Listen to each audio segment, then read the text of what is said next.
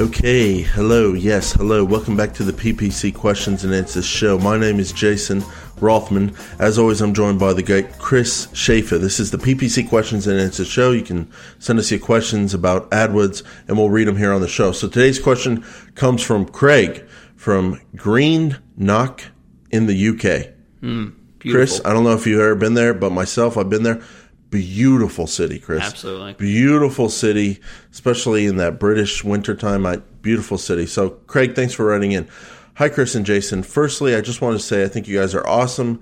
I knew some basics about Google's ads, but I thought you were going back into the. I thought you were going back into the accent. No, I just can't read today, Chris.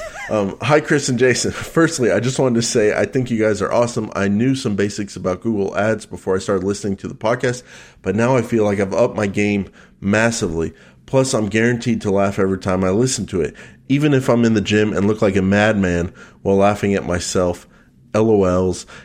I was wondering if you've ever built a campaign for a web designer before or have any pointers. Now, Chris, I'm surprised you wanted to take this question because anytime you and I talk about web company campaigns, trying to get people who want a web designer, we always say how tough it is. Yeah. So what are these pointers? And I'm just curious, between you and I and our thousands of listeners here, what's your current stance on web designers? Will you take on new web designer campaigns? I mean, what's going on with that?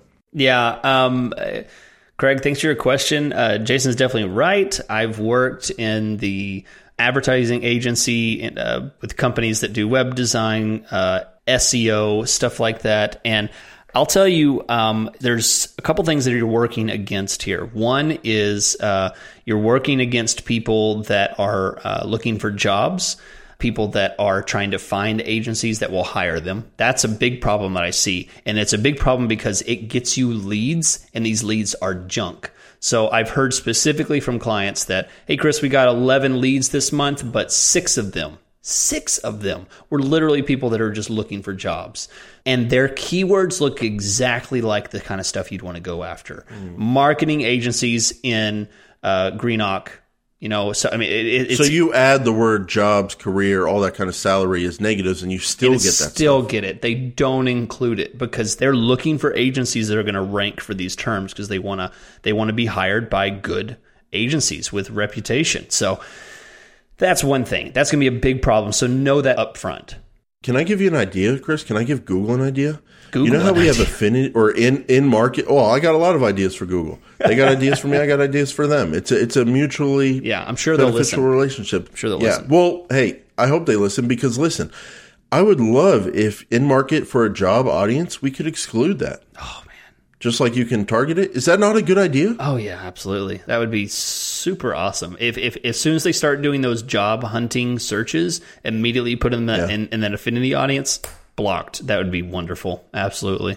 I would not shed a tear about that. All right. So that's one thing to be aware of, Craig. It's going to be difficult. So your proactive action is going to be excluding those through the word headhunter, job, salary, hiring, stuff like that. But then, just be aware that you're going to get some that are going to get through anyway. Number 2 is it's extremely expensive. So if you're working with a low budget, a company that's giving you 500 wallabies or pounds or whatever it is that you guys do over there, you're going to need to assess the situation based on how much budget you have. If you're working on a small budget, my suggestion is go after high funnel keywords that are going to cost less.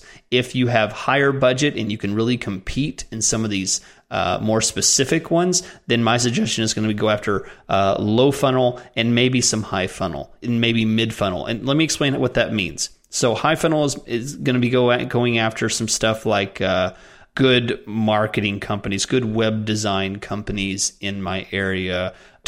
Use the word top, use the word best. These are people that are doing high research. They're looking for something. Lower funnel might be something that's specific to geographic area. Use a geographic term plus web designer. Use something like affordable web designer. Use something that is specific. Web designer quotes, web designer prices. These are lower funnel. These are people looking for, someone to get a quote from.